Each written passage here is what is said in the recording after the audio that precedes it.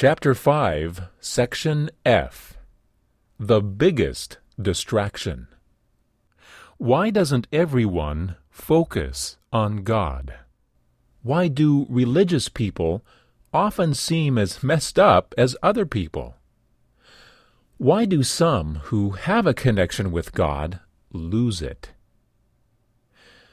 The struggle with self is the greatest battle you will ever fight. As in a tug of war, even when there seems to be no movement, the tension is there. It can wear you out, embarrass you, and make you want to quit. An infant demonstrates selfishness unabashedly. Through socialization and maturation, we learn ways to disguise it.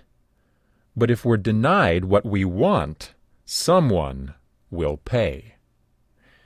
Manipulation, gossip, playing the role of victim, temper tantrums, physical and verbal attacks, revenge, and different forms of murder all come from the arsenal of selfishness. Many succumb and accept this as inevitable. That's life, they say in resignation. Failing to see beyond the self, they miss the supernatural. Each of us has a bent to selfishness that is irresistible apart from God. We were created to be connected to God. So battling selfishness apart from Him is a lost cause. His power is what enables us to fight the selfishness within. Fighting selfishness should not be confused with self-hatred. Selfishness is placing oneself at the center of one's universe. What makes this heinous is that it displaces God. That puts everything else out of whack.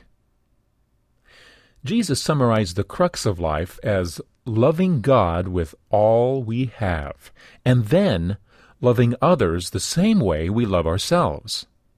Note the sequence.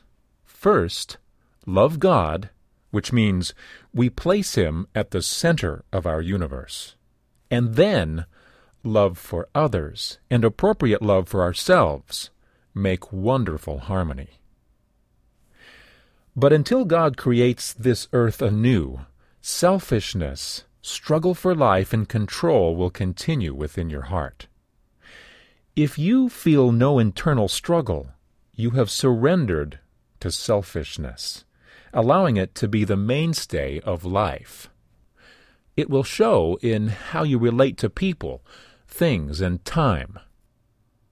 You may experience temporary happiness, but you will lack fullness of joy.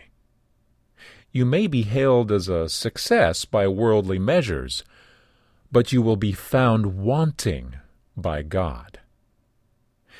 When you feel the internal struggle, consider it a good indication that you have connected with the power of God. Take heart. If you weren't connected to God, you would simply be swept away by your selfishness. Instead, you can fight your selfishness by focusing on God. That's why it's important to get and maintain your focus. Think about it. What enables you to stay focused on God? Pray about it. God, I thought my struggle with selfishness meant I had lost my connection with you. Now I see that it's proof that I am connected. I'll keep looking to you.